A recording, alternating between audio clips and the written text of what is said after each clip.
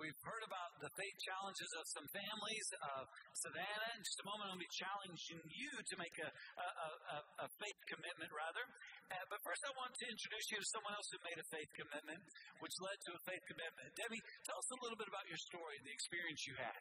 I will. Thank you. My name is Debbie Schauberger, and I've had the opportunity to travel to Thailand 3 times with Living Hope Mission teams, and it's been such a blessing each time. But I'm here today to tell you of one particular event and a time that was very special. It was the story of a young woman we met whose name is Lau. Lau was a 16-year-old Burmese refugee, and she was of the people group called the Shan. She was living in a Shan village with her family, and even though she was 16, she wasn't in school any longer. She was working as a housekeeper, and she was probably a Buddhist. Our missionaries go into the Shan villages on a regular basis because of the extreme poverty that's there. And yet they are there to teach and share the love of Jesus with these precious people. And so this particular year, after we had been given this job and finished our teaching, we went and broke into small groups so our team members could go out and share our own personal testimonies. Well, it just so happened that Lau was in my group. So after I shared my story, Lau turned to me, and in her broken English, she said, "I know God." Well, that was a conversation I wanted to take deeper, and the first thing I thought was language is going to be a huge issue. And so I called over a national partner to help me, and it didn't take us very long to realize that Lau really did not know our one Most High God, because she was telling us that she was trying to live her life good enough to get to God and to get to heaven on her own merit. I had the privilege to listen as the national partner then shared the truth of the gospel with Lau. And before the evening was over, Lau was asked, "Do you want to receive Jesus as your Savior?" And she said yes. So we gathered around her, we held hands, and we agreed in prayer as Lau went from a probable Buddhist to a sister in Christ. It was a highlight of our trip and a highlight of my life. On behalf of our missionaries, the women who were on my team, and myself, I want to thank you for giving to the Gift for Christ.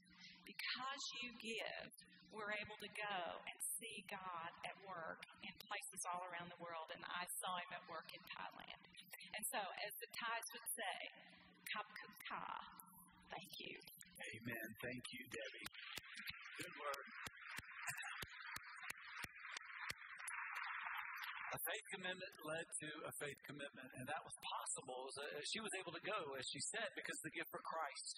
It's time for us to make that faith commitment and once again give financially to the gift for Christ, which will be a faith commitment on our part, trusting that God is sending us to dark places in the world. We have partners all over this planet, and there are people who have no idea about the goodness of God, and it's our job to go and to share the gospel.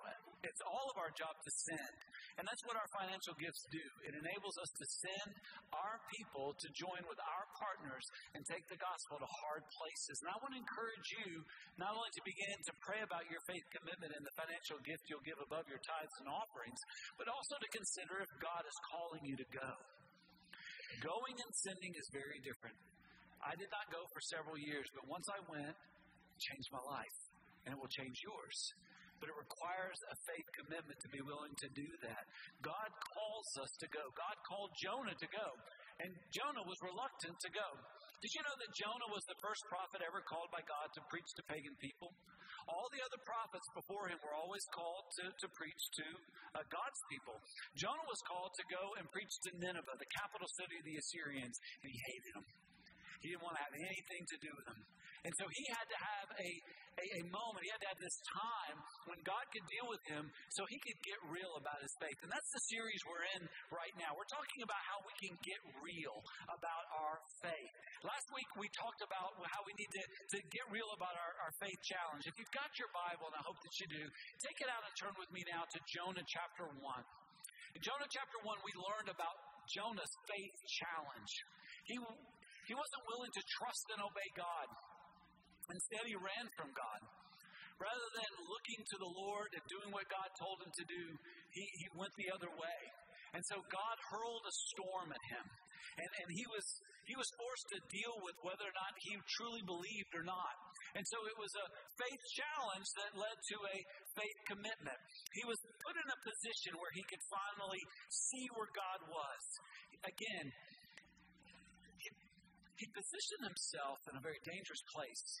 And whenever we disobey God, we put ourselves in a very dangerous place. And not only ourselves, but the people closest to us. Those sailors were put in harm's way because of Jonah's sin. He had to be thrown off the boat, and we'll see later who it was that actually did that. And then he was swallowed by a great fish. And again, we'll see who allowed that and caused that to happen. And it positioned him perfectly to be able to receive what God wanted to give to him. Please understand that the lowest places you can ever be are the best places for you to be renewed by God. Listen to what the Bible says. This is Psalm 147:6. It says, "The Lord lifts up the humble." God will send you through trials and challenges, and you will have to deal with thorns in the flesh and take up your cross so that you and I will be humble. He doesn't do that because he hates us. God does that because he loves us. God wants to lift us up. But before he can do that, we have to be humble. In our natural selves, we won't humble ourselves. God has to humble us. And once he has, then we're able to be lifted up. And this is the way of God. Again, in 1 Corinthians chapter 1, beginning verse 27. But God chose what is foolish in the world to shame the wise. God chose what is weak in the world to shame the strong. God chose what is low and despised in the world, even things that are not, to bring to nothing things that are, so that no human being might boast in the presence of God. God chooses to take that which is weak, that depends on him, to lift that person up for the glory of his great name. God humbles us because he loves us. God brings us through pain. He allows us to suffer so that we can know him better, so that we can know that our faith is real, our faith is genuine. Jonah needed to be challenged, and he was. And then Jonah needed to make a commitment, and he did. My hope for every person in this room today is that you will make a faith commitment. Some of you have never trusted in Jesus, and I'm so glad you're here today, and I want to encourage you to lean in and listen close. As a matter of fact, I would encourage you even right now to pray this prayer. You may not even understand what this means, but one day you will. Lord, give me ears that can hear and eyes that can see. You say, well, I'm not deaf or blind. Maybe you are. Ask the Lord to speak to you today. Many of you are my brothers and sisters in Christ. You have a faith commitment to make today. And I want you to be open to that. And I want you to even maybe pray right now, right there where you're sitting in your own heart, and say, Lord, I don't know what you're about to say to me, but I'm listening.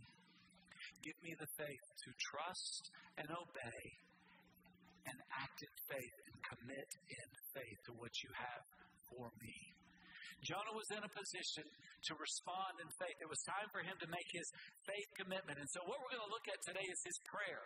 If you've got your Bible, again, I hope you do.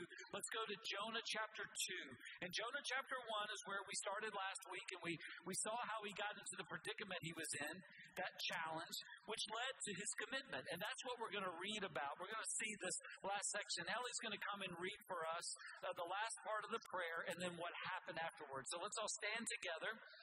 There's a faith commitment. This is the end. This is the prayer. And then God does something that's hilarious. And so, if you would, Ellie, start in verse 7 and read that part of the prayer.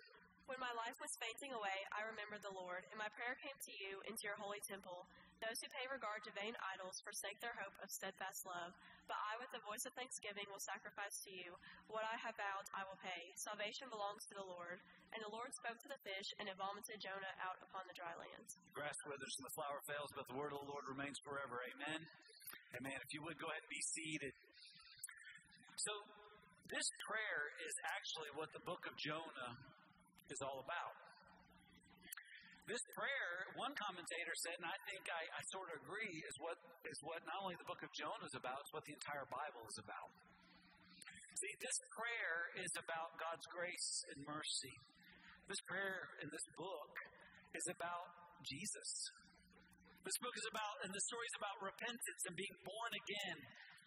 Understand, this story of Jonah and this prayer in particular is about the journey of a disciple of Jesus. Everyone goes on it.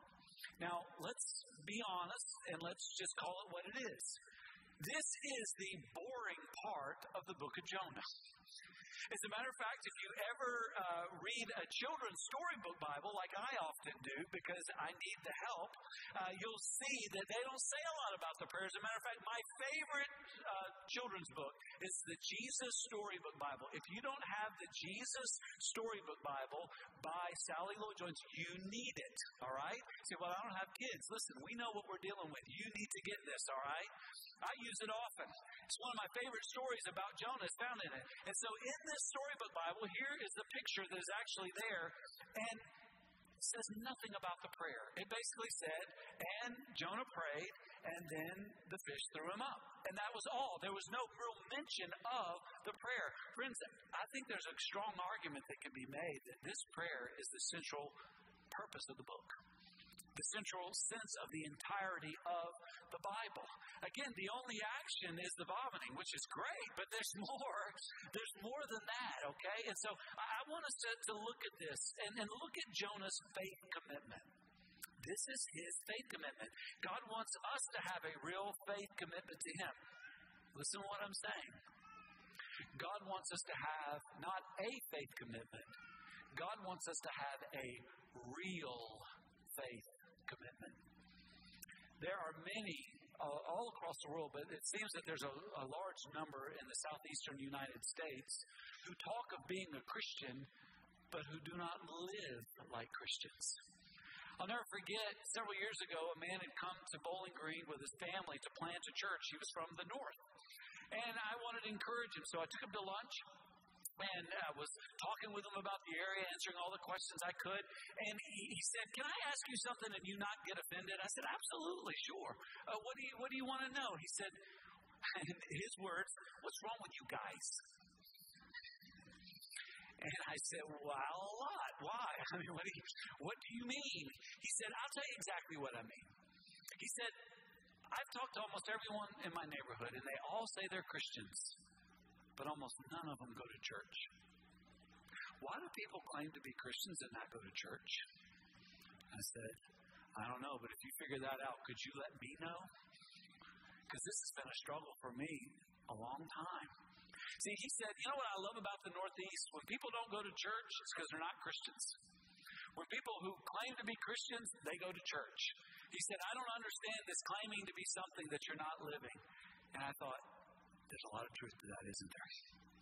There's a lot of people who have a faith commitment and it's not real. Let me say something to you, okay? I want you to kind of soak this in. You might want to write this down. A faith commitment is only as real as it is lived. A faith commitment is only as real as it is lived. Now, where do I get that? I get that from James chapter 2, verse 26.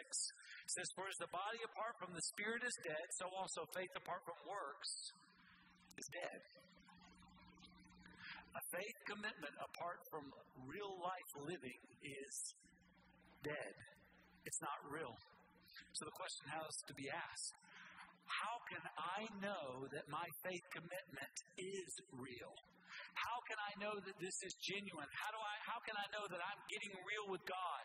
Well, good news, our text shows us. This prayer shows us what that looks like. And so I want you to take note and give consideration to this. First of all, note this. Faith commitments get real when we get how sinful we are. We first have to get how sinful we are. Now, if you would, go back to chapter 1 to verse 17 in particular. Let's get the circumstance in which this prayer is prayed. It says, and the Lord appointed a great fish. Now, I do want you to know the source of the fish. This was not coincidence. This was providence. God appointed the great fish. God called it to be, caused it to happen. He is the mover. The Lord appointed a great fish to swallow up Jonah. How did he do that? Well, Jonah was in the water. Why? Because he had sinned. And Jonah was in the belly of the fish 3 days and 3 nights. And so it is there that Jonah makes his faith commitment. Now, what I want us to see is that Jonah was experiencing two amazing things at the same time. He was experiencing not only the judgment of God, but the grace of God at the same time. The judgment of God and the grace of God at the same time. And what we see here is this is how the law and the gospel works. See, the law reveals sin to us. Jonah being tossed into the sea was a result of his sin. He'd run from God. And whenever we sin, there are three different consequences that we need to understand that are going to happen. The first one is spiritual. When we sin, there is always a spiritual consequence. We harm our soul and destroy our dignity as image bearers of God. There is a spiritual consequence every time we sin. Secondly, there's a natural consequence. There are things that happen. We cause brokenness in our world. So understand, every time you sin, every time I sin, we not only damage and sicken our soul, but we bring brokenness and pain and more suffering into the world. There's spiritual, there's natural, and there's supernatural. This is what God brings about. It's intense, painful, terrifying conditions. We don't always experience or realize these. They're almost always there, but we're not often or always mindful that they are happening.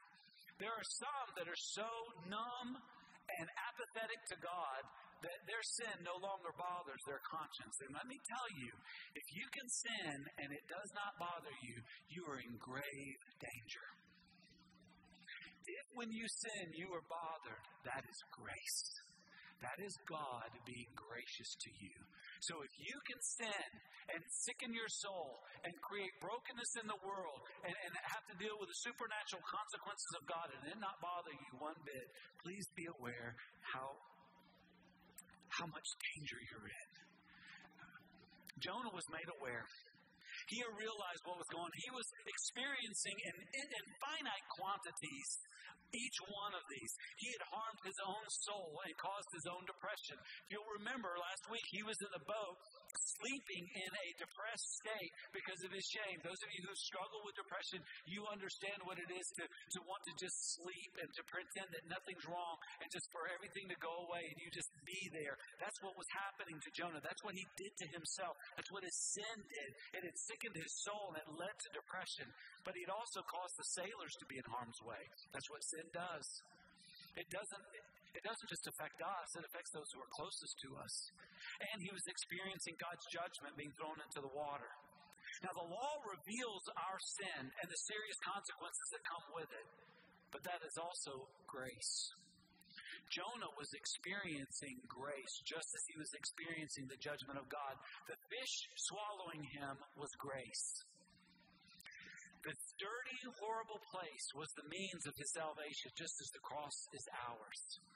That dirty, terrible cross where our Savior died, it's much like that place where Jonah was in the darkest of hours of his life. That cross was the darkest of hours of human history. And it was through that experience that salvation came. It was through this experience that God graciously revealed to Jonah his situation. In this place, Jonah was able to do what only grace allows us to do. And the first thing, and you see this in verses 1 and 2, is that is look to God.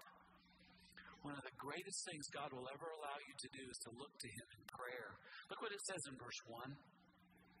Then Jonah prayed to the Lord his God from the belly of the fish, saying, I called out to the Lord out of my distress, and He answered me. Out of the belly of Sheol I cried, and You heard my voice. Prayer is a gift. We look to God by faith in prayer. Prayer is the machine. Faith is the fuel. One of the greatest gifts God gives us is prayer. And one of the places and experiences that will bring you the greatest happiness is experiencing God answer your prayer. I shared with you last week that in the last couple of weeks, there have been answers to prayers that I've been praying for some time. Even this morning, someone stopped by to say, hey, I need to talk with you this week. There's something that has happened. I believe it's an answer to prayer that we've been praying. And I gave God glory, and I had a big smile on my face because it makes us happy. William Law said this. He who has learned to pray has learned the greatest secret of a holy, and look at this, a happy life. Nothing will make you happier than seeing the hand of God move because you asked Him in Jesus' name. There's nothing like it. Part of the reason some of you don't have joy in your Christian life is because you do not pray. And because you do not pray, you do not see the hand of the Almighty move. And when you do not see the hand of the Almighty move, you become apathetic to that hand and to that great God. It's only through prayer. It's through prayer that we see the hand of God move and celebrate. And it creates happiness in us, but also holiness as we commit ourselves to Him. By grace, we look to God. And secondly, we also look at the consequences of sin rightly. Look in verse 3 of chapter 2. For you cast me into the deep. Now, take just a moment and think about that statement. What is Jonah saying? For you cast me into the deep. In chapter 1 it said the sailors did it. Who did it? Well, they did, but it was under the sovereign care of God. It was God. He knows now, Lord, you're doing this. This is a consequence of my sin. For you cast me into the deep, into the heart of the seas. And the flood surrounded me. All your waves and your billows passed over me. Then I said, I am driven away from your sight. This is a gift of the Holy Spirit. When you recognize the seriousness of sin, you've been given a gift. Again, if you can sin and it not bother you, you're in trouble. But if you are bothered by your sin to any degree, that is grace, because only the Spirit of God can bring you to a place of conviction. That is the Spirit of God supernaturally at work in your life. Listen, in your natural self, you're going to convince yourself that what you did was not bad. You're going to say, oh, it was bad, but it's not nearly as bad as, and then you name whoever it is you think is worse than you to comfort yourself. But the Holy Spirit, when the Holy Spirit is at work in your life, it's a miracle because you can't do it. You try to tell yourself it's not a big deal, but the Spirit of God keeps bringing conviction, and you're bothered by it. Can I tell you that is grace? I've wanted to do this in all three services, and yet again, I will not do it in this one either. Here's what I want you to do. Please write down Hebrews chapter 12. Hebrews chapter 12, verses 5 through 7. And I want you to study what God does with His children when they sin. What love He shows them, what it looks like and what it feels like. Don't do it right now because we got to deal with Jonah. But please, go today and take the time to see the grace that God does when we can look at the consequences of sin rightly. And the third thing is by grace we can look to God's mercy with hope. Look where Jonah looked. Look where his eyes went, spiritually speaking, in this prayer. Look in the last part of verse 4. I shall look again upon, what does that say out loud? I shall look again upon your holy what? Temple. Now, what's that there for? What is that talking about? This is revealing to us Jonah's faith commitment. This shows us the object of his faith. See, he is believing in the promises of God. What promises of God? A very important promise of God during the time in which he lived. Write this down. This is 1 Kings chapter 8. 1 Kings chapter 8. See, when King Solomon dedicated the temple in Jerusalem, he asked God for this special favor. Look at this. He said, whatever prayer, whatever plea is made by any man or by all your people Israel, each knowing the affliction of his own heart and stretching out his hands towards this house, then hear in heaven your dwelling place, and forgive and act and render each whose heart you know. According to all his ways, for you only know the hearts of all the children of mankind, that they may fear you all the days that they live in the land that you gave to our fathers. What's this mean? This means is those who would look to the temple and pray with confidence, that's an act of faith in the promises of God. This favor was shown to them that the Lord would hear. So what is Jonah doing? He is acting in faith on the promises of God. He's looking to the temple. He says, I see my sin. I see your hand. I see what's going on. And I am looking to you. And what this is, friends, it's seeing how sinful we are. And that is a grace. That is a miracle. This temple speaks to us of Jesus. Because remember in Revelation it says there is no temple because Jesus Christ is our temple. See, the only way any of us can have hope Any of us who can be recovered from sin is through Jesus Christ. When we talk about the three circles, we understand God's design has been destroyed because of sin and now brokenness. But because of Jesus Christ, our temple, and because of His death and resurrection, we can stop trusting in ourselves and we can turn to Him. That's what Jonah was doing. He recognized the seriousness of his sin by the grace given to him in the Holy Spirit. And now he's looking to that which can bring salvation to his life. Now, before you'll do that, there's something else that you got to recognize. Write this down. Faith commitments get real when we get how powerless we are. Jonah knew he could not overcome what he'd done. It's like the young lady Debbie was talking about, who was trying to make up for her own sin, get to God on your own. You can't do it. See, when we turn from God, we go down, down, down. You think about what happened to Jonah, and go back in chapter 1 and look at this. He went down to Joppa. He went down inside of the ship. He went down to the bottoms to where the mountains are. We see that in verse 6. He went down into the fish. When you turn your back on God, the only direction you can go is down. Without Jesus, our trajectory is down. We go down into the activity of sin. We go down into the consequences of sin.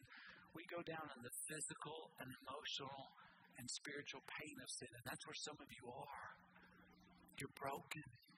Your relationships are broken. Your heart is broken. Your life is not going in the way you know it ought to go. You're just not there. And nothing can change your trajectory except Jesus. Nothing can change your life except Jesus. See, Jesus can save you to pursue and recover God's design. Again, once you've looked to Jesus, the temple, you can pursue and recover God's design. Now, over the years of my ministry, I've had so many people say, Pastor, I'm too far gone. I've gone too far down. There's no way I can come back up. This marriage is too far gone. There's nothing that can save it. There's nothing that can make this right.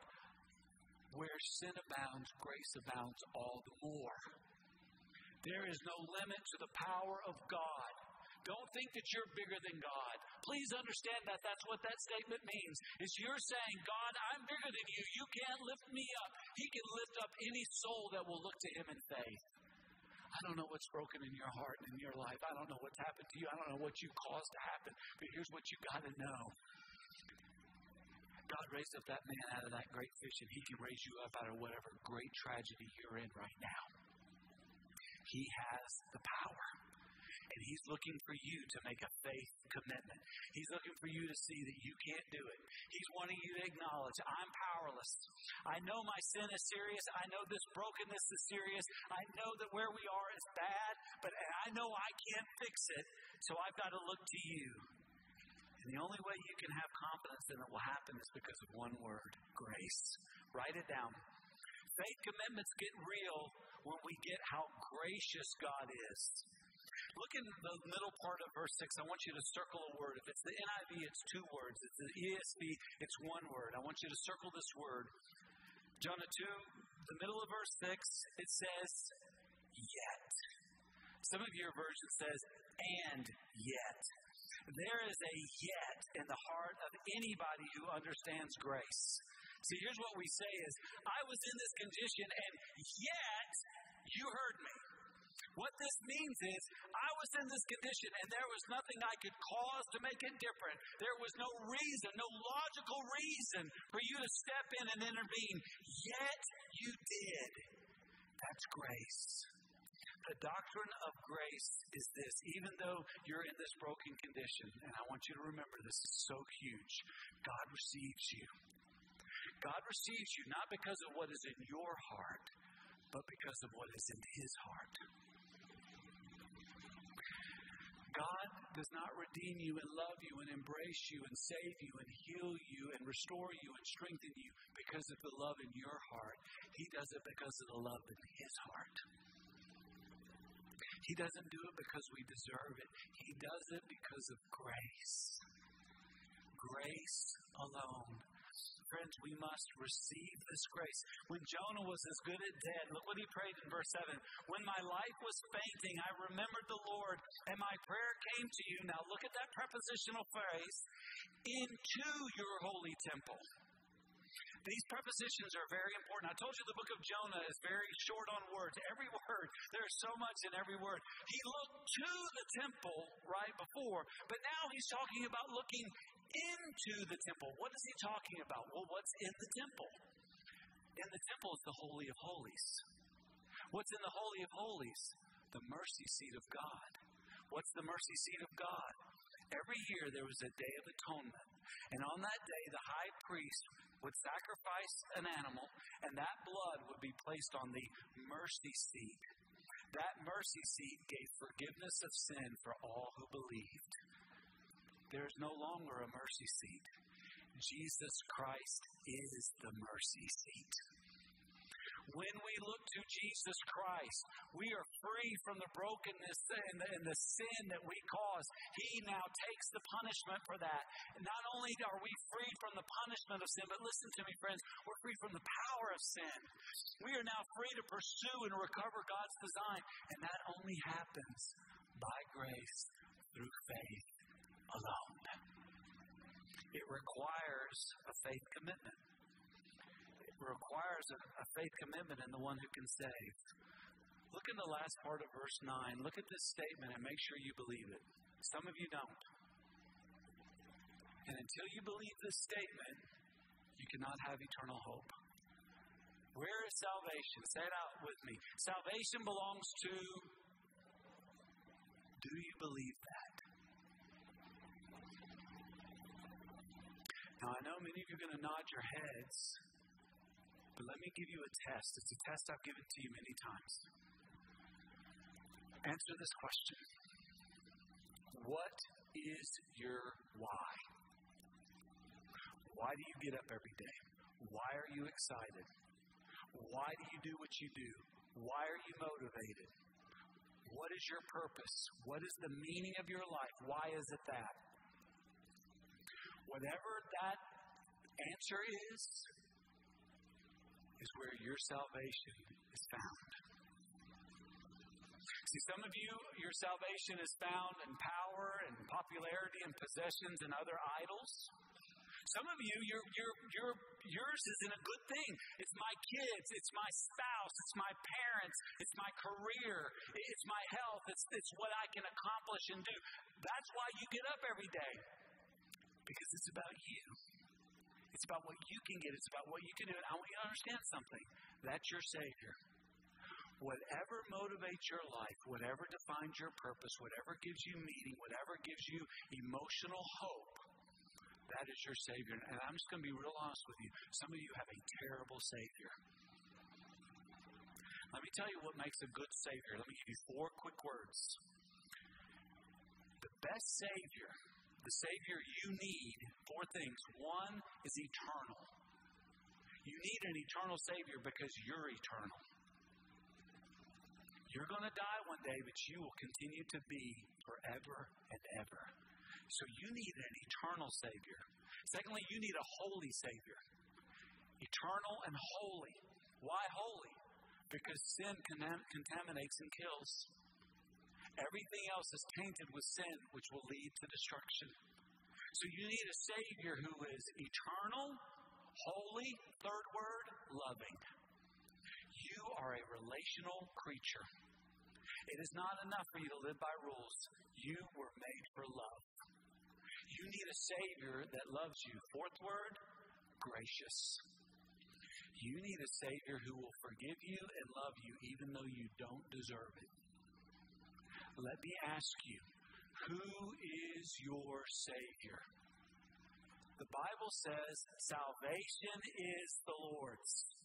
And either you look to Him and you get a new life, or you look to something else and you suffer for it. Please understand, if you look to God, things are going to get messy. Some of you are not followers of Jesus, and I hope you'll make the faith commitment to follow Him today. I want to tell you something. It's going to be messy. Some of you are children of God, but your faith has not been real. And if your faith gets real, I'm going to tell you something. It's going to get messy. You say, how messy? Well, first write this down. Being born again can get messy. All right? How messy? Look at verse 10. Vomit messy. And the Lord spoke to the fish, and it vomited Jonah out upon the dry land. It can get dirty, nasty, messy. You know, when children are born, it's messy. That's why men pass out, because we're sissies. It's just too messy for us. I want to challenge you to do something, not to do something I did. When I first made my first faith commitment, I was so arrogant. And I was so wrapped up in the messiness. And I was embarrassed about what it had taken me. I'd been arrested, and I was embarrassed that it took that. And I was so embarrassed that I didn't know anything about the Bible, and I was around people that did, and it embarrassed me. And it embarrassed me that I had sinned and cussed and done awful things in front of these people that were Christians that I was going to have to grow up around, and it really bothered me because I was so arrogant. And I wasted so much time in the vomit of my sin. Friends, don't waste any time in there. Do this. Look, just say, Lord, you know who I am, but I know who you are, and I am grateful. I'm not going to worry about what it took to get me here. I'm not going to worry about how messed up I am. I'm just going to be grateful that you love me. And I'm going to be humble. I'm not going to be proud and try to hide from other people. I'm not going to try to put on some facade so I can look better than I am. I'm going to humble myself and say, yep, I was that and worse of a sinner. But I'm going to obey you, Lord. And I wish I would have stopped wasting so much time trying to look like a Christian rather than humbly obeying Jesus, which is what a Christian is. I don't know what your faith commitment needs to be today, but I know everybody in this room needs to make one. Some of you need to take your first step and be born again. Some of you have been born again, and you need to come and you need to enter the messiness of dealing with the lack of trust and obedience in your life. Some of you know someone who's on the ship, who's in the midst of a storm. Some of you know some that are even in the belly of the well, ready to repent and believe. Friends, they need your prayer. I stand here today on the strength of the prayers of the saints who prayed for me for many years. Come and pray for someone who needs the Savior today. Let's stand together as we pray. Lord, we thank you for this prayer of Jonah. We thank you for the centrality of what it is for the book, and we thank you for the centrality of what it is for the Bible. But Lord, this needs to be more than just an academic interest. This needs to be personal. Father, there's some who need today to come and make a faith commitment to you, get on their knees and say, Lord Jesus, take my life. I trust you. I will obey you. Forgive me. I'm yours. Some of your own children need to come today and say, Lord, I've not honored you in this aspect of my life. Forgive me. I will trust you with my finances. I will trust you with my mouth. I will trust you with what I look at on social media. I will trust you in how I do business dealings and how I treat my spouse and my children, how I deal with my parents. I will trust and obey you, Lord God. And Lord, there's some of us today who just need to come, get on our knees because we know someone who's in the storm, who's in the belly of the great fish of their pain and problems, and they need victory and salvation. Hear the prayers. In the spirit of prayer, come and pray as we sing.